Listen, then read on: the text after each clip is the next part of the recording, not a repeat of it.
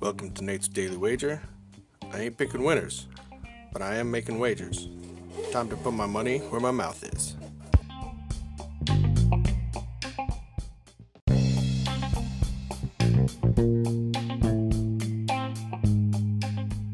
This is Nate's Daily Wager for April 28, 2022.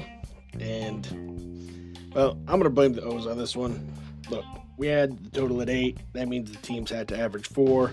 And then you figure, one of them had to have 5, to win the game because they don't have ties. At least not anymore, unless it's an all-star game. But Yankees did their part. They got 5. O's, well, they didn't because you know what? They're the O's. That's on me, but it's on them. But it's on me for being on them. Anyways, take the loss. Let's shift over to basketball. And out west, we got us a pick'em here, which can be good. And we got the Jazz hosting the Mavs. And I'm a little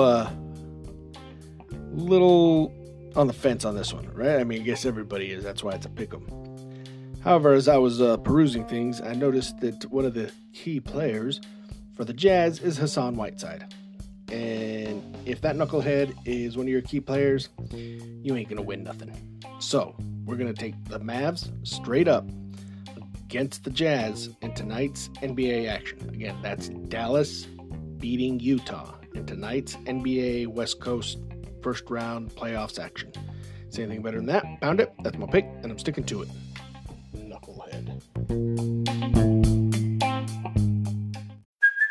Hey, it's Kaylee Cuoco for Priceline. Ready to go to your happy place for a happy price? Well, why didn't you say so? Just download the Priceline app right now and save up to 60% on hotels. So whether it's Cousin Kevin's Kazoo Concert in Kansas City, go Kevin, or Becky's Bachelorette Bash in Bermuda, you never have to miss a trip ever again. So download the Priceline app today. Your savings are waiting. Go to your happy place for a happy price. Go to your happy price, Priceline.